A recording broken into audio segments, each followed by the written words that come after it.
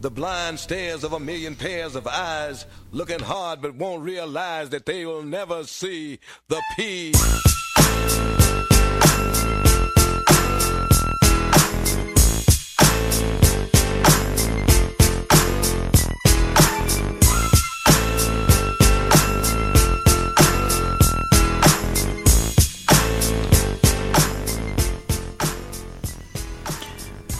We're back, yes sir. It's All Eyes on Cleveland, the podcast. I am your host, Brad Ward, here to bring you another terrific show breaking down all things Browns, NFL, Cleveland sports. It's a show where we interview the most intriguing and intelligent people along the forefront of our sports landscape and bring all those interviews to you. You start getting excited. It's All Eyes on Cleveland.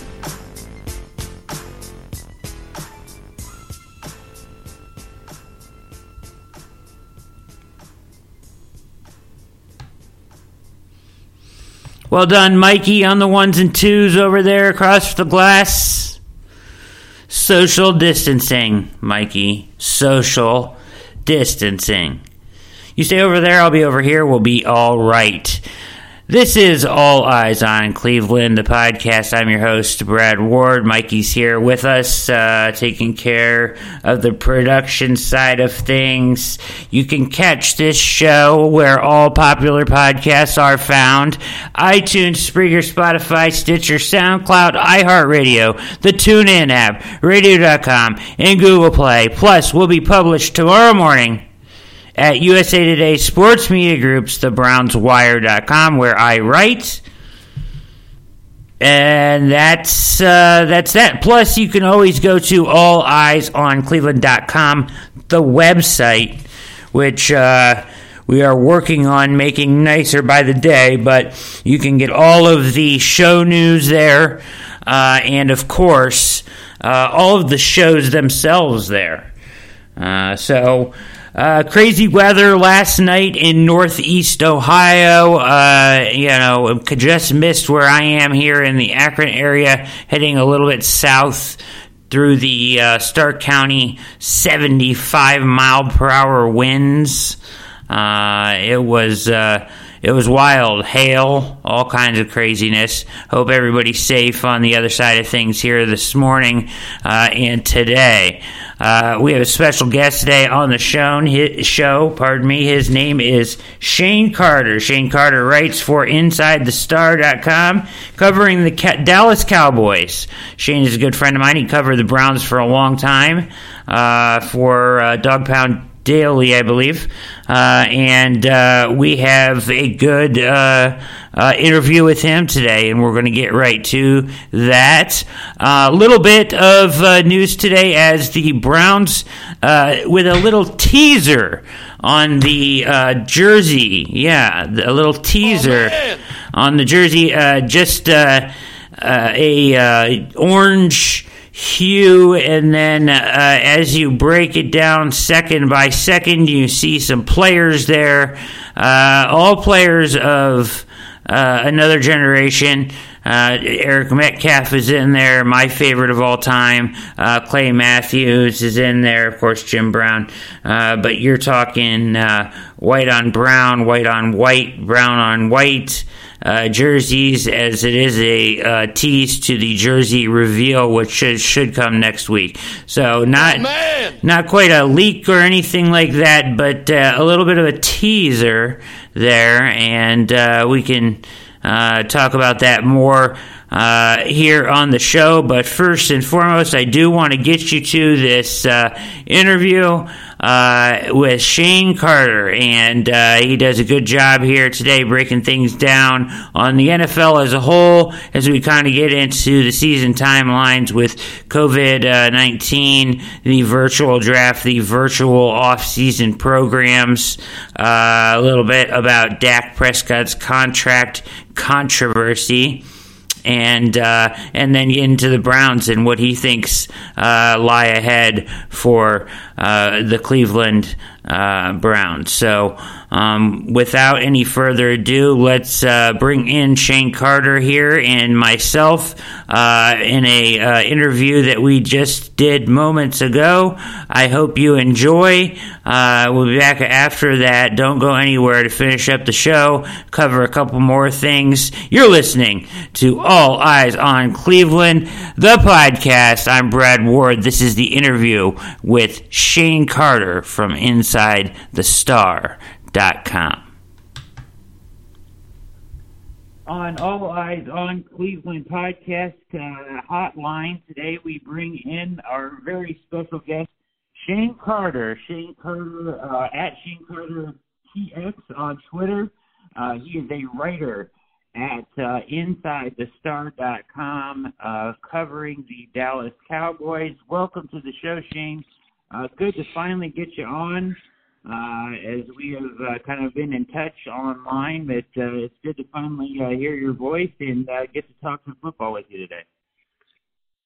Happy to be here, man. How you doing down there? We're hanging in there. Strange times we're living in, strange times. I've watched so many replays of games that I already know the end result, but every now and then you still get frustrated that they didn't do what they probably should have done. You know what's going to happen anyway. But you know how that is. Definitely frustration watching stuff back again, reminded of mistakes and things like that. Certainly part of watching those games back. So you are covering the Cowboys. And is that before? Let me just kind of ask you this. Just kind of give me your history here of kind of like writing for the NFL. Have you written for any other teams? Have you always been a Cowboys guy? Well, I guess to answer that last question, the Cowboys are my favorite team, but ever since I started writing, I have to be a lot more objective about who I write for. First team I wrote for was actually Cleveland Browns for Dog Pound Daily. Yeah, I wrote with a lot of guys like Randy Gurzy and Tom Moore, and I got my start there.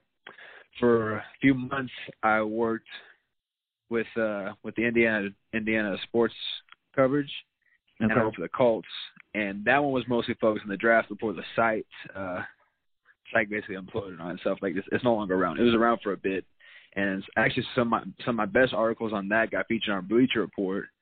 And so that's where I got a lot more notoriety. And I started, when I followed this guy, John Williams, for Inside the Star, I got the hook up through him, so to speak. And I've been writing for the Cowboys now for about 2 years now. It's been a little more fun. It's hard being a writer for the Cowboys because I love them, but I'm also like probably their biggest critic. Yeah. But I try and be as fair as possible. Yeah. Well, it's difficult, thin line, certainly.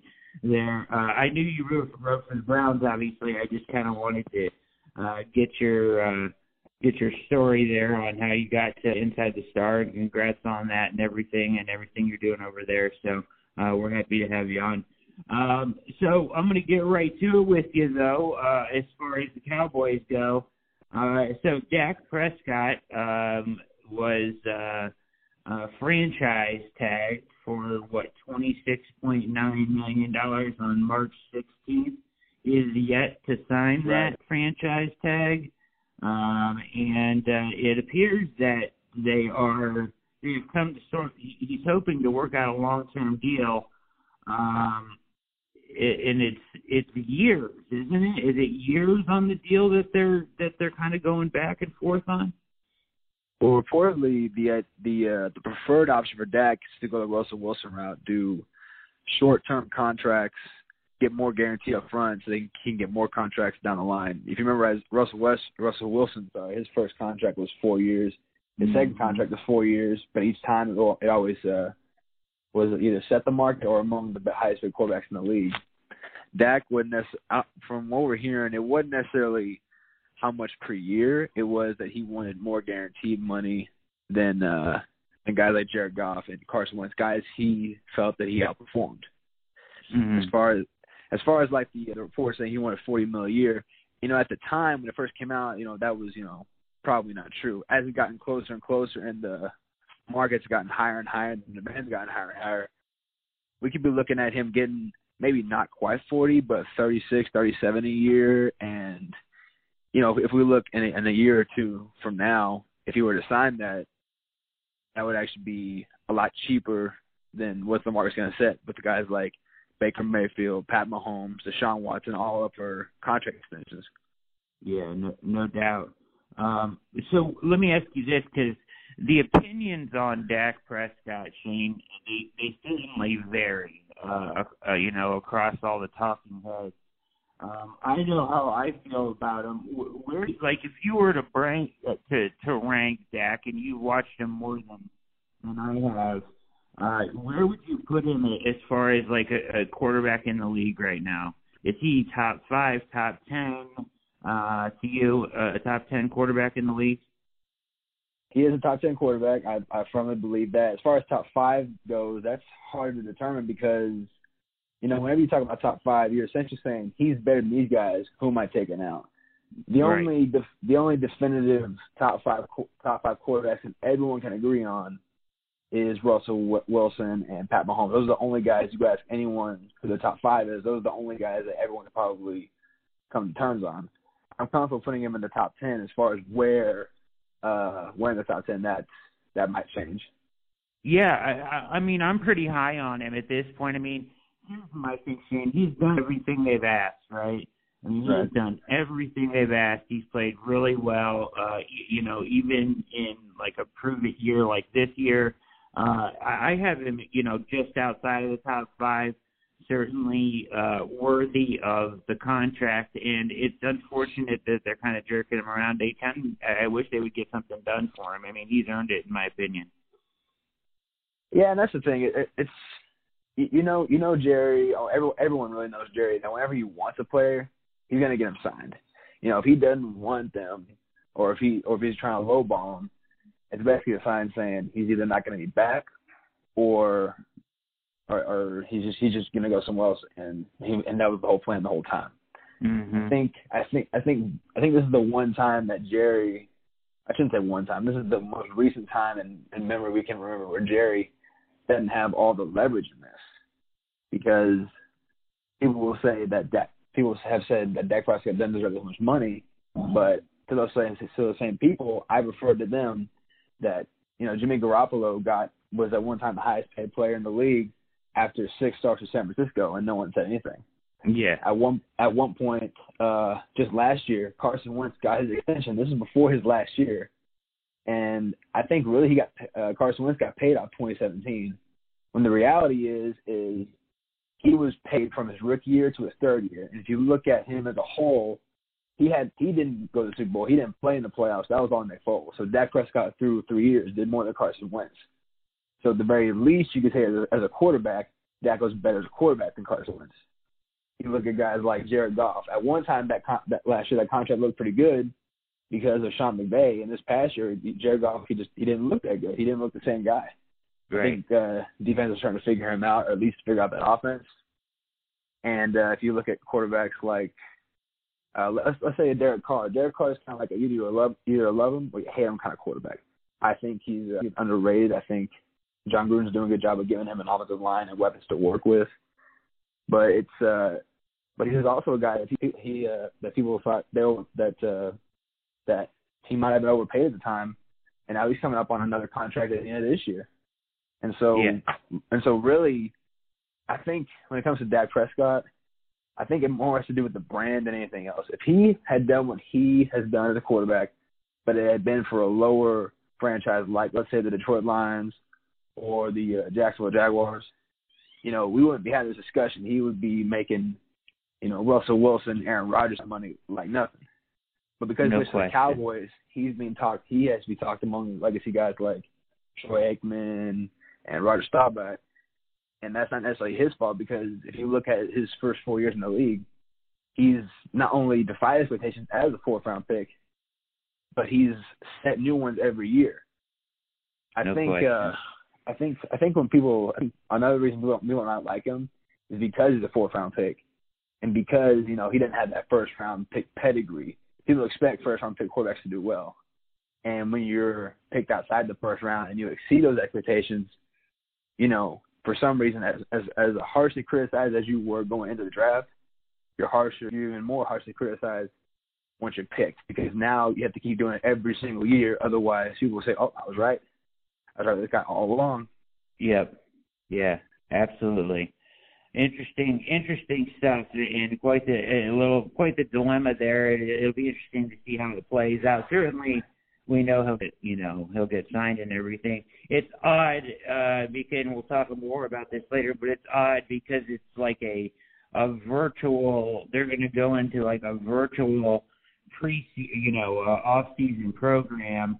And how much does he participate in that, etc. I mean, he's not signed to a contract, so technically he's not supposed to at this point. So there's kind of a lot of gray area there, first-time stuff, you know what I mean? So that'll be interesting to see how that all plays out.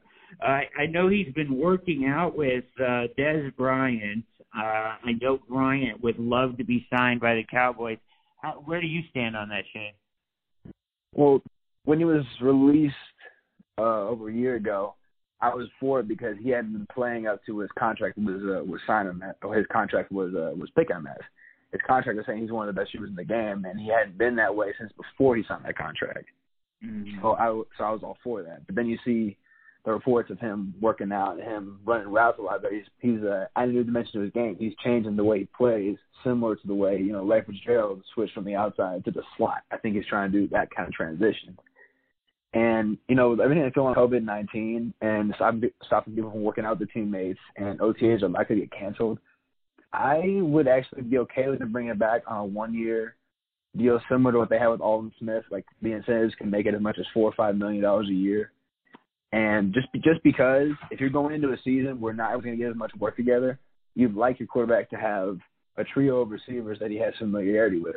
So if you go into the season with Dez, Amari Cooper, and Michael Gallup as your starting three receivers, and Prescott has familiarity with them and he's comfortable with them, then that should be the plan. Yeah, and that actually brings me to another question. Certainly, the Cowboys are sort of in a position. I mean, they have a new head coach, and you can kind of give me your thoughts on Mike McCarthy and everything. But as far as that goes, and team advantages with the way this thing is going to play out with COVID-19 and everything, we don't know how long of a preseason they're going to have, preseason games, how much if they're going to have camp, 4 weeks, 2 weeks, 6 weeks. We have no idea. The Kansas City Chiefs, the San Francisco 49ers, teams like that are bringing back like 98% of their roster and their coaching staff are at a huge advantage going into this season. Where you look at teams like, the Browns, which we're going to get a little bit more into here in a minute, new head coach, 2 new coordinators, Baker Mayfield has never even really had time last year with his wide receivers because they weren't on the field in the preseason. There's just a lot of advantages for teams that have some continuity going into this. Would you not agree? No, I totally do, and especially a year like you said, like with the Browns, they have a new coach themselves. You're going into a first-year head coach with your team. You need as much time with those players and the staff as possible. And so not only are you a step behind teams who already have their same coach staff coming back, this is like a step 2 or 3 steps behind, because not only can you not work out with them, you can't meet the new players, you can't get to know the new players. So by the time the season rolls around in September, you're looking at teams who have like an established coaching staff in there as the favorites, whether they're the most talented rosters or not, just based on familiarity. No question. Another struggle will probably be teams that are going to start first-time quarterbacks, right? I mean, That's going to be a disadvantage, I would think, for certain teams. Yeah, and, it comes to mind that I would have preferred some of these teams that needed a quarterback in the top 10 to go after veteran quarterbacks like a Teddy Bridgewater. I think Carolina had the right idea of signing their guy and keeping their first-round pick for a different need. because they went out there and got the quarterback. They signed the number 2 receiver and Robbie Anderson. They've got their trio of receivers. They got their quarterback. The quarterback, then in a time with his weapons, he's already established enough in the league to know what to do. You bring a rookie in there, he can't even go in there and meet his teammates, work with his teammates. So that puts them already at an already bigger disadvantage. Yeah, absolutely. It'll be interesting to see how all that plays out for sure. You're listening to All Eyes on Cleveland podcast. Our special guest today, Shane Carter, writing for InsideTheStar.com, and friend of mine online, used to write for the Browns, talking Cowboys, talking NFL season timelines a little bit here with the strange COVID-19 season that we're going to face here. Do you think, I know you're not a scientist or anything like that, but your feel on things, just, best guess, what is the most amount of weeks you think a team would need to be ready? 4, 6? Some people have said even, 2. I think that's insane.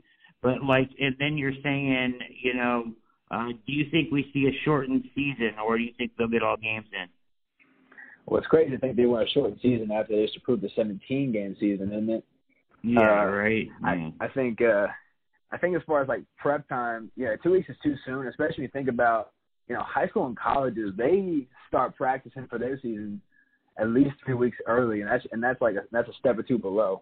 The NFL, they've had this whole time to get their bodies right, but they would have to get themselves in playing mode, almost in a jiffy. So I would think you would need at least a month, at the very least, to get yourself back, not just in workout shape if you haven't been working out, but in playing shape. And that's just on the low end. So I think you're right. I think a month minimum to start off with, and even if it means shortening the season, then that's what it means. Yeah, I agree. It's kind of bonkers too, like you mentioned about going to 17 next year with the games. But even this year, say they play 12 or 14 games, and then they have 7, and then they have added 2 extra playoff teams. It's kind of crazy, right? Joe Thomas, former left tackle, Hall of Fame, going to be Hall of Fame left tackle for the Browns. Yeah. I heard today Shane say that he thought that 15% of the NFL players are probably in the shape they need to be at this point. NFL players, that's especially a staggering number to me.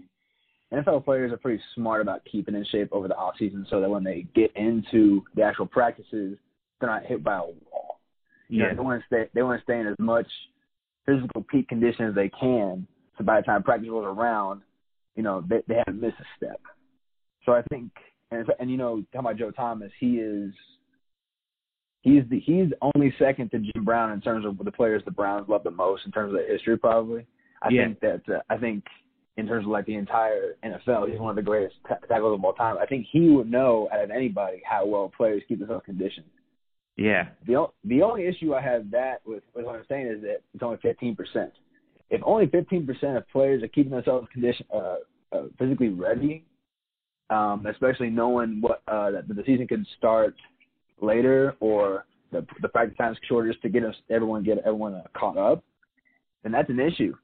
That means the product's going to suffer, and either a team that was supposed to win it all or be able to compete for it all is going to cost their team wins, or someone's going to cost themselves a contract. It's just not a good look, especially with the NFL, who is America's pastime, but it's become America's best friend. Oh, no doubt. Think of the injury possibilities, everything with that. I was just taken back by that number. He kind of said he's like, NFL players really value that time after the season to just, go into vacation mode. And he's like, I can't imagine that with this situation that many of them have come out of that mode yet. Which I thought I was surprised at. I kind of thought that guys would be working out on their own at this point and things like that. Not that they're not, but just like to get into the shape that they need to be in for camp. Like, I mean, the Browns would have gotten a extra OTA because of the new head coach. They would already have had an OTA Monday, I believe it was. So, so they're a step behind. Yeah, they really are a step behind. So Roger Goodell comes out and says we're going to do the virtual draft. You know, we're not going to put people in war rooms together. We're going to hook everything up technology-wise inside your house, and basically Zoom meeting everything, right? So this is going to make for an interesting draft, certainly. Any thoughts on that? Any disadvantages that you can think of that immediately brings up for you? Well, the immediate disadvantage I think of is that the war room gave you the opportunity to have not only the owner in there, but the GM, the coaches, the coordinators, the scouts, everyone you needed in the room could all be in there. And now you're saying everyone's got spread out. Mm-hmm. So you're hoping that the computer doesn't crash or doesn't get. Some people talk about these Zoom meetings that they're going to get you're getting hacked, right? And it's going to mess up their draft strategy. See, that's why I think that if they're going to do this, I liked Adam Schefter's idea of having each round each day, but I would also go one step further and make each pick 5 minutes longer so you had time to phone call everybody in case you didn't trust the sort, just because of technology issues.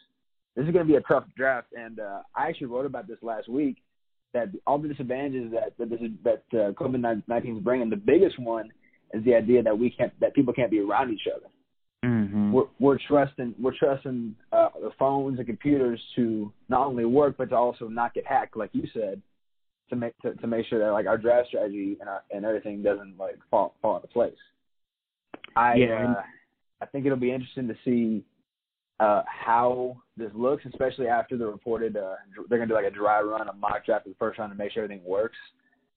One thing I do know is the sporting world has been creating sports since all the leagues shut down, essentially. So even though this draft format is going to be not as exciting, there's not going to be fans there, it's not going to be live from Vegas. I was planning on going. I can't go now. I think even still, it's going to kill the ratings. I think people are going to be tuned in. I think they're going to be watching as if it would have had 1,000 people in attendance or more. So I think the ratings are going to be fine. As a matter of fact, I think they'll skyrocket. I just don't know how well of a product they're going to put out.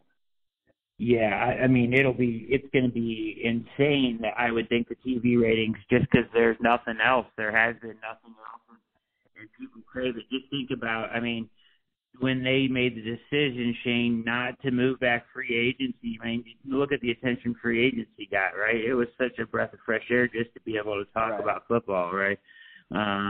It was interesting. You mentioned the Zoom hacks, and I kind of laugh at that a little bit. I know John Harbaugh mentioned it, that he was worried about that and stuff. They have to have there has to be technology-wise a way to protect themselves from that. You know, like some of these people mentioning that, you know, in talking with their families, people have reported being hacked and stuff. I think that's just a lack of maybe not knowing technology, you know, all the way to the point that I'm sure the experts can protect these teams from that. I don't see that as big of a concern as maybe they do, but I know that, of course, the NFL guys like that are going to be super paranoid. Everybody always trying to get an edge, right? So that's interesting, and it'll be certainly the draft will be interesting. Speaking of the draft, real quick on the Cowboys, they pick at 17, right? Am I correct on that? Yep, 17. Okay, 17. What's their biggest need there? What do you want there? What's your best case scenario there? Well, I'll give you three. The three biggest needs are two in the secondary. One is at safety next to Xavier Woods, and the other one would be a cornerback, especially after that Byron Jones walking free agency, a move I still am irritated about, but I'm gonna keep those words off air. And the other need would be I would probably say that they're right defensive end. I know there's reports that Randy Gregory, who's been suspended so often for substance abuse, as well as is probably coming back, as well as Alden Smith, the 1-year deal. Yeah. Who in a similar situation, suspended for substance abuse, hadn't played in 4 years. The thing is, those two guys are both free agents after this year. If you look outside of them, you have DeMarcus Lawrence, who's still one of the best edge rushers in the league. That's fine. After him, you have Dorrance Armstrong, who's more of a rotational piece. You have Tyron Crawford, who's probably best suited to move inside but can play on the outside edge. So I would say that they need a right defensive end, they need a number one cornerback, and they need a safety. A lot of the favorites at 17 I'm hearing are either Florida cornerback C.J. Henderson and LSU defensive end Caleb Munchason. And those are the two most reported names that I'm hearing. Obviously, I have my opinions on who I like. Who's that? If you had your choice of players, who would you want there realistically? I would go, and I spell go Geaux with Chasen. I just think, as far as those two are, I would rather have Chasen at end than I would rather have Henderson at cornerback. I know a lot of people are high on Henderson, but I think a lot of it had to do with how he fits at the combine and his size. He's about 6'1", 6'2", 210. I'm not against big corners, but I'll be honest with you, I saw 4 other cornerbacks I'd rather have ahead of him, and I'm probably among the minority. Again, I'm not saying I'm right, but I just don't know if I would take him at that spot. I understand the need. I understand that if he's there, you take him, but he's not my preferred pick. I think Chasen is a better value at edge rusher, and I think he has a higher upside for his position for where he's at, especially pairing him up with DeMarcus Lawrence. I've liked the idea of putting him, Lawrence, on the edge, and you have the new signings, Dontari Poe and Jerome McCoy in the middle for a nice, solid front four. Yeah, I like those signings. They've done well with free agency for the most part. I know you mentioned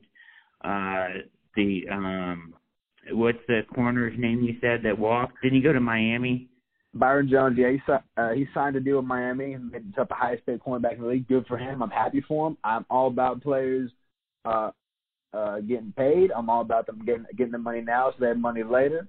I have no issue with it. I wish him well. I just wish that it would have been the Cowboys that signed him. Yeah. But again, I'm gonna keep my feelings off air, because if I don't, I'm gonna start cussing.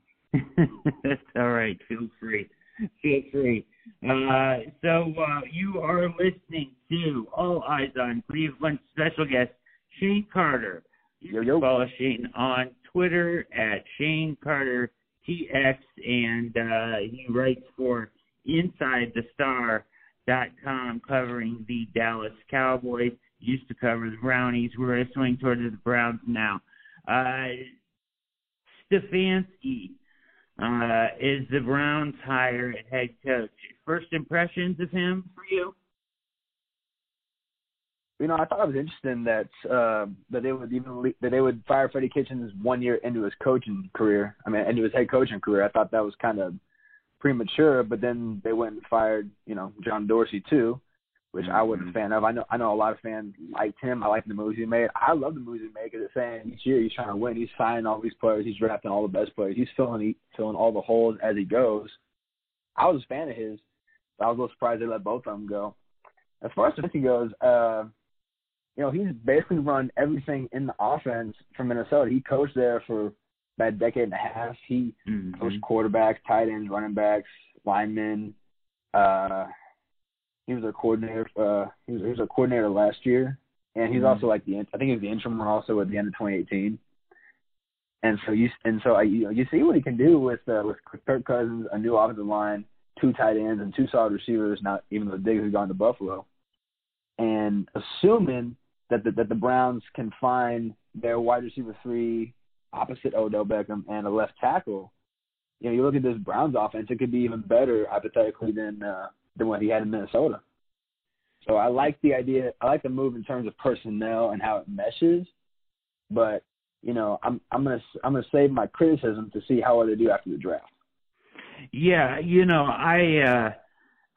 I was not high on it at first because I felt like with Paul DePodesta and things like that, it was kind of a rigged or a little bit of a farce of a coaching search, considering he's a finalist last year. He was DePodesta's guy last year. DePodesta won the coaching search.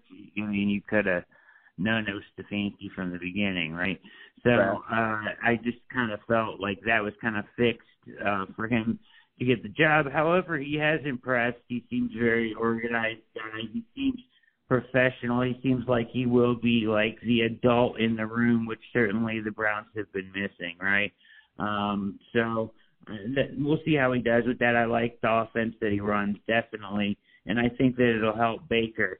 Is this, in your opinion, is this Baker's last chance? If you're the Browns, so the front office, and I like Dorsey too, Shane, a lot. But Dorsey gone, the guy that drafted Baker. So you're looking at, Andrew Berry now and whoever else that they have in the front office there. Looking at Baker, he's not protected as much as he would have been if Dorsey was still there. Is this your last chance to turn it around after a down year last year? And do you think that we will see a better Baker Mayfield this year? Well, I wouldn't think it would be fair to be his last chance. He's only been in the league for 2 years, and this is his fourth head coach. If you think about it, his first head coach was Hugh Jackson. Halfway through the year, they go Greg Williams, then they go Freddie Kitchens last year, and now they're going Kevin Stefanski. Yeah, he's had four different guys in his ear telling him what to do. I don't think it's fair that if he has a similar season to last year, that they move on after this year. But it would be understandable, especially when we think about like the talent they have on the offensive and defensive side. That if they realize this quarterback can't get it done with who we got to move on. That's just that's the nature of the business.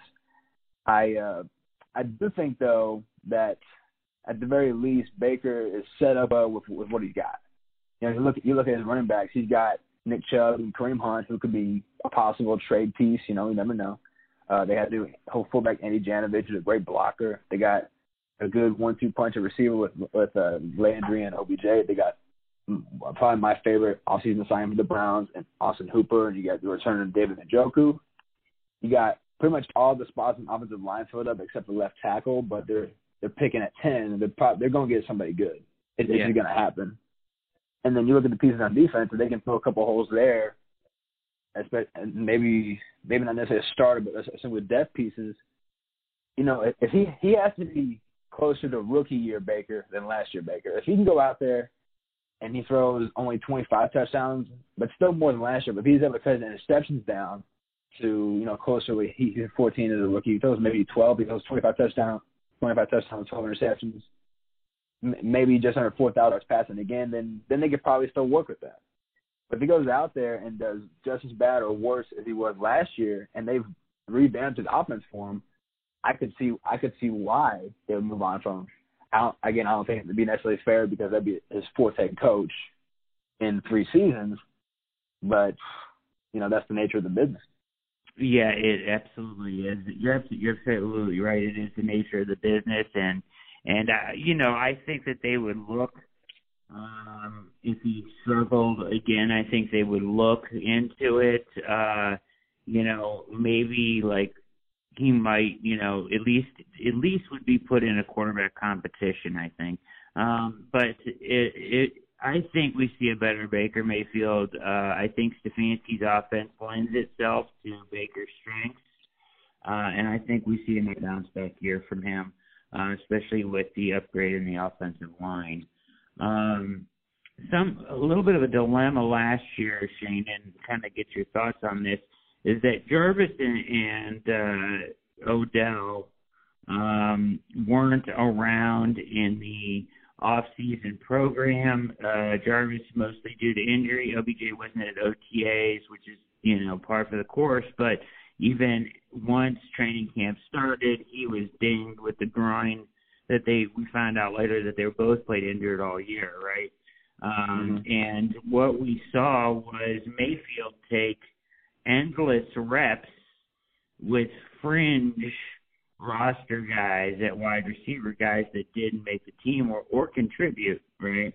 So what a waste of reps, what a waste of install, what a waste of time, right? When you're not doing it with anybody that can contribute. So my dilemma is I feel like they're both coming off of surgery again. Whenever you do get into camp, I would like to see the Browns in a deep wide receiver class at least go get somebody in the middle rounds there that they feel like can contribute, and then maybe add somebody else in free agency before they get into camp that they like, that so that you're not talking about guys that are looking at getting cut running all your reps in the off season. Does that make sense to you? You think that they may take a shot there at a wide receiver? I think they need to add some depth there. Oh, they absolutely do. I mean, think about it. You know, you look at their top 7 receivers last year. Only 2 of them were receivers. That's Landry and Beckham. After that, it was the running backs, Hunt and Chubb, and they also had the tight ends, Ricky Seals-Jones and Demetrius Harris. Both are gone. Mm-hmm. And they're talking about this year's draft, a receiver draft, being similar to the one that OBJ and Landry came out of. And that draft, in the first 3 rounds, I think 23 or 24 receivers were taken in the first 3 rounds. So I would expect something similar to that to happen this year. And there's going to be plenty of receivers out there for the taking. Even if the Browns don't go receiver in the first or even the second round, there's going to be quality receivers in the third. Yeah. Especially if you think about that they already have a number 1 and number 2 receiver in Landry and Beckham. They really just need a third guy to take pressure off of. They don't need to reach for a Jerry Jeudy. They don't need to go after, a Henry Ruggs or a CeeDee Lamb or something like that. They don't need to go for Justin Jefferson unless, they're all in on the offense. Yeah. I think if they wanted to, they could use their first 2 picks on their true positions of need and wait to the 3rd or possibly even 4th round to pick a receiver.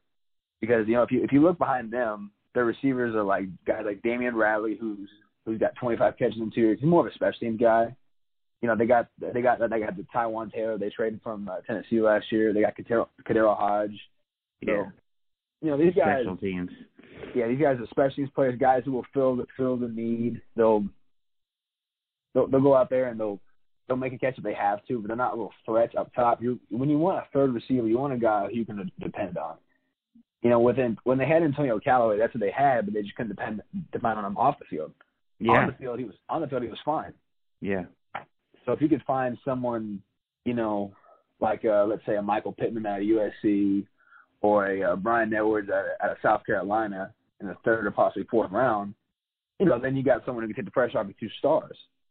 Especially since Baker seems to have like a friendship with both of them, has a connection with both of them. It gives those guys less pressure off them, and 2, it opens up the possibilities to spread the ball around the way Baker likes to do it. Yeah, absolutely, and that's good. I'm glad you gave a couple names there. That's awesome. I appreciate that. And then also, though, and like I said, doubling back, even if they're not, huge contributors, because this offense doesn't use, it's not like they use a lot of 3 wide receiver sets, but contributing when they are on the field, but more so just having somebody that you expect to be around long term in your camp, right? When these guys aren't going to be on the field, you've got to get Baker the opportunity to work with players that are actually going to be here, in my opinion. Right. And also, if you look at like his time at Oklahoma when he was his last year's Oklahoma, especially, and his first year in Cleveland, he didn't have as heavy of a wide receiver drop-off as he did last year. He liked to spread the ball around evenly. Last year, the guys with the most catches were Jarvis and Odell Beckham, and they had almost 160 catches among them. The 3rd leading receiver on the team was Kareem Hunt, and he missed the first 4 games of the year. So incredible, right? That tells you, 1, how much he depended on those 2 guys, and 2, how much they just didn't have that 3rd guy to help spread the ball now.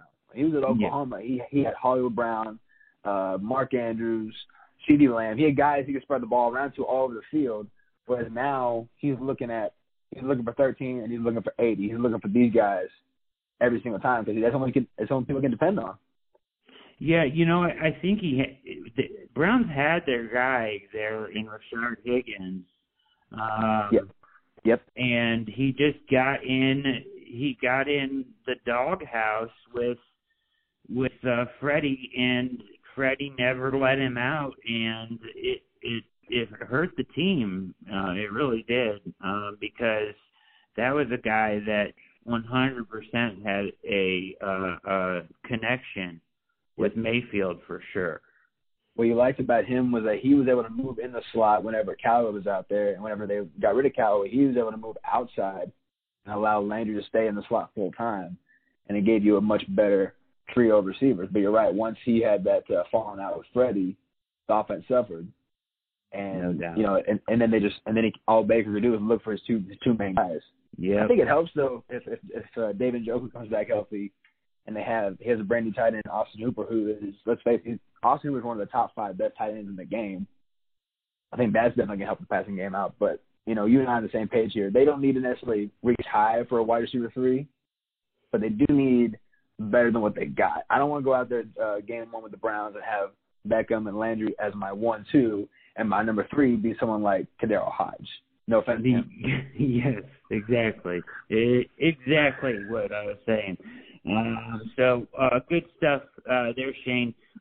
Donovan Olumba, I hope I said that right, cornerback, is signed. One of the Browns on the defense side of the ball threw a lot of one-year darts in free agency. One of them is him. He's 24 years old. He was on the Dallas practice squad. What can you tell us about him, and what can we expect from him on the Browns, or do you think he'll probably end up on their practice squad too? I was a big fan of his when the Cowboys got him. Both preseasons that he played in, he was actually one of the better corners to play, and I understand not a lot of the starters play. But a lot of those guys who are out there who are free agents, undrafted free agents, they go out and they're trying their hardest to earn a job. I thought Donovan Olumba both years earned a job. But, both times he was in the practice squad. We didn't really see him play until the end of last year, but he only played in one game, and that was like in a rotation as a backup. That was against the Redskins in a meaningless game. What you get in him is you got a guy who's really good at man coverage, and he's actually like a little bigger than the cornerbacks you got there. The Browns' best corner is Denzel Ward, but he's a good solid size. He's about 6'6", 200, 205. He's I guess you call it a regular sized corner. He's not big, he's not small, he's a regular sized corner. Alumba is about 6'2", probably close to 215. You look at him, you think he plays safety, but no, he's a really good man corner, and he's actually really good at tackling. What hurt him is if you look at him play, he can get beat if he's beat off the line, because he has a lot more game speed than down the field speed. But if your guy gets second level, that's probably what hurt him. So I think with him, he's definitely going to have a shot, especially if you look at the Browns' cornerback roster. Like, outside their top 4 guys, there's like 6 guys fighting for 1 or 2 spots. I think Olumba has a good chance of it. I think you got to agree that Ward and Williams is only locks, really, among the cornerbacks to get a job. But I'm not going to say Olumba's going to get it, but I'm rooting for him. And I think with his skill set and as much as he's learned, as much as he's improved from year 1 to year 2, as I've seen, I think he's got a good shot at it. Interesting. Very good. Appreciate that little scouting report on him, and we'll hope to see him shine a little bit when he gets the opportunity here in Cleveland. Finishing things up here today, and you've been fantastic, Shane. The Browns are in a weird situation with Olivier Vernon, where they owe him $15.5. There's been talk of restructuring that. But it doesn't really matter. I mean, it's paid out to him, right? Like, the money, there's no dead money there. So he's if they keep him, they keep him, and then the money's off the books, which is what you want, because you're going to have to start paying guys next year like Garrett and everybody, right? So that's what you want there. But at the same time, if you had to cut him and maybe go after a Clowney, which they've been rumored to be interested in, who could be, supposedly dropped his asking price from $20 million down to like 17 or 18 million. So if they cut Vernon, got rid of that money, and then went after Clowney, that's what a lot of people are rumoring that they potentially could do, but they can't get their hands on Clowney to, make sure that he's healthy, which is difficult. Another issue teams are running into during this COVID-19 stuff. So that's a tough one. I don't think they do spend that kind of money until you get a trainer's hands on him, right? So I don't know. I'm almost at this point fine with them just keeping Vernon. I feel like, yes, he was dinged up. He missed games, but when he was on the field, he played well. And even more so if they could restructure that contract a little bit, that'd be fantastic. But it doesn't really matter. It's coming off the books anyway. So, I guess my question for you is, do you think that Clowney is that much better than Vernon? Their numbers are very similar. They both had 3 sacks. They both have missed games due to injury.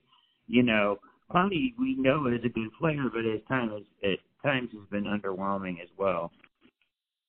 Well, I mean, it wouldn't make much sense, personally, if you asked me to sign Clowney and also cut Vernon, just because Vernon's predominantly a left side end, Vernon's a left side end, and Clowney plays predominantly on the right side. So basically, you have Clowney and Garrett. One of them is going to play on the left side, and that's at their dominant spot. Mm-hmm. Also, if you cut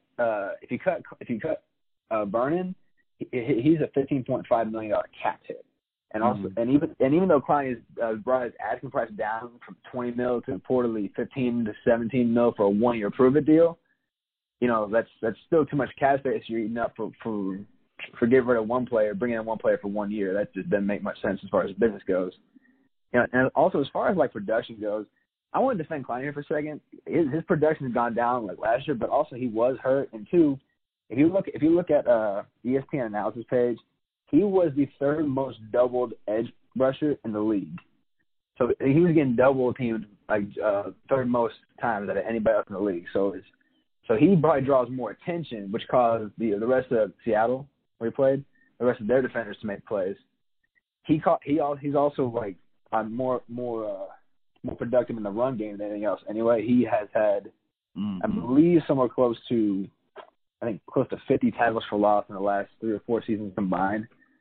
So his sacks, they're not amazing numbers. They're not J.J. Watt, a Von Miller type number. But he's very much able to get back there. But he draws so much attention for his power and speed that it'd be worth taking a shot on him. Maybe not the Browns. I don't think the fit makes sense. But I do think that teams, if they have the chance to, they have the ability to, and the money to, should go after him at least for 1 year. Yeah, I would agree with you wholeheartely that he is his sack numbers aren't fair because he's so disruptive, right?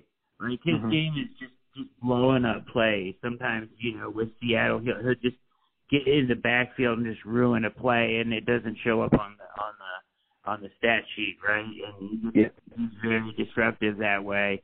And I would agree with you there that a lot of that doesn't show up stat-wise, but certainly is worthwhile on your defense as a disruptor more of I thought he played well for Seattle when he was healthy, so certainly, yeah. It'll be interesting to see what they do with that, It's a weird situation money-wise, so it'll be interesting to see how that shakes out. Last question for you, Shane, and we'll let you go here. And this is just got to get your opinion. Uniform reveal. Have you seen the Atlanta Falcons uniform reveal? Yeah, I went to Texas Tech. Texas Tech. They stole that. They stole it. Yeah, they stole it from Texas Tech, but you can have it from me. Okay. All right. I don't like them. I don't like Atlanta. Yeah, that uniform is the epitome of 28-3. And then Tampa Bay. What do you think of Tampa Bay? Tampa Bay look like they try to go back to more like what they used to look like with the red and brown. Super and it Bowl. looked a lot more smooth, I guess. Yeah. They didn't try and overdo it like they did with his last uniforms that they had with the orange stripe in the pants, which was unnecessary. Yeah. They try and brought it back to where they used to be in the late 90s through the 2000s uniforms, but also like have a newer look to it. And I agree. I thought, and even though it wasn't flashy, but it definitely looks a lot better. Yeah, I liked it a lot. I like I actually, and some people don't like them, but I like the all pewter uniform or the all gray one. I think that's sharp.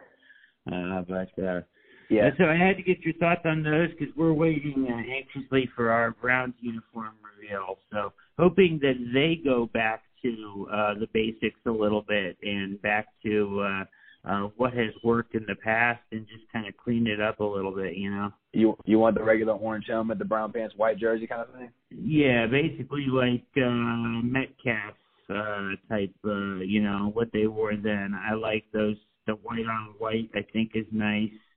And of course you can do some things to modernize it a little bit, right? But I think what you do is you can go back to old uniforms, but keep the Browns helmet the way it is now with no stripe going down the middle. I like the all orange look. I do too. I actually do too. Because in camp they say you got to earn your stripes or whatever, so they wear the all orange. It looked better. It looked better. It does look better. The all orange does look better. That's interesting. I don't think they'll ever do that, unfortunately, but I do think it is sharp with the all orange. I would agree, sir. Shane Carter writes for InsideTheStar.com. You can follow him on Twitter at Shane Carter TX.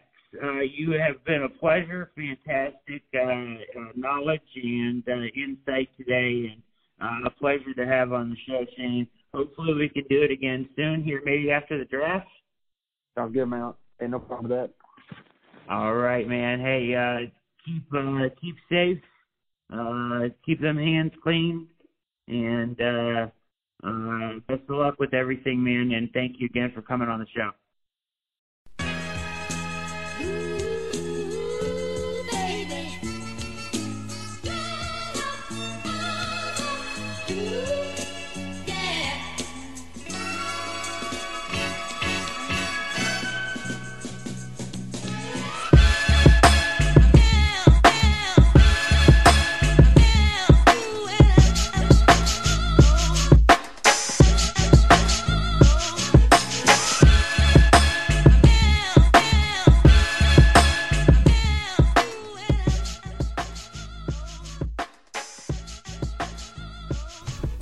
Great job there by Shane Carter as he joins us on the All Eyes on Cleveland podcast. Make sure you go check out the show anywhere where you get your podcasts.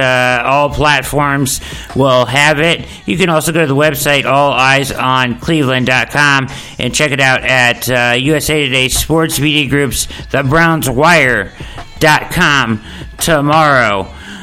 Shane Carter getting into we got into the jerseys there at the end, as I talked about at the top of the show with the reveal. Don't like the Atlanta ones. Thought that Tampa Bay did a great job on theirs this year. Especially enjoyed the gray on gray, me personally.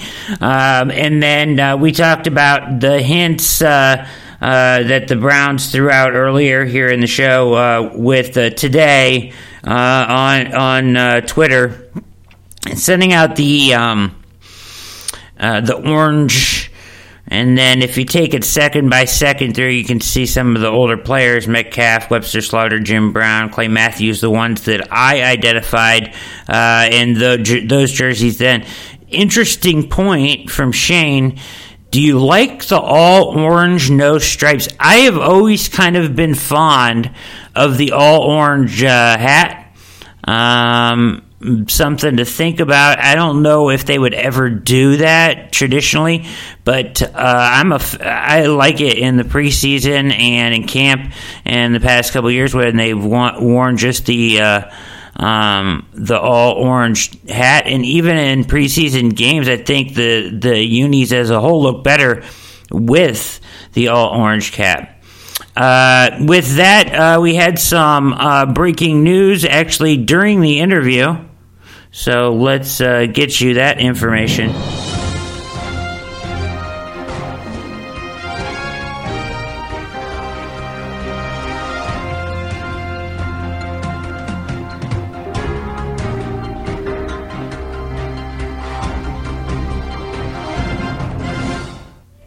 Yeah, so they're Brandon Cooks on the move again, going to be traded to the Houston Texans. So Brandon Cooks gets traded to the Houston Texans. They trade Cooks and a 2022 fourth rounder, and the Rams will get back the Texans' 2020 second round pick. So this year's second round pick.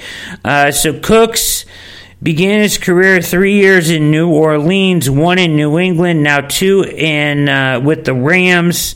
And besides his rookie year, his worst season last season in 14 games, only 42 receptions, 583 yards, 2 touchdowns. His best year was his second year in New Orleans, where he went for 1,100 and 9 touchdowns. Followed that up with another 1,100 and 8 touchdowns. And then in New England, did just about the same with 7 touchdowns. 1,205 touchdowns in 2018 for the Rams. Then fell off a little bit last year. And now Houston, after trading their top threat at wide receiver, will bring in Brandon Cooks to fill his role. So the beat goes on over there with their kind of madness, at GM there with their head coach. So Houston bringing in Brandon Cooks. He's been on the move a lot over these past few years. I don't know what you can, pull away from that. Certainly something there for him to be on the move so much. Mentioned the jersey reveal, mentioned the only other thing I want to mention about the jersey reveal here, and we'll get up out of here on tonight's show. I've got a lot more here coming out in the next couple days, so I want to save some of this material for that. But we have, the versions of the jerseys that we're going to see for the Browns. If you glean anything from what you've heard, it sounds like they're going back to what everybody likes.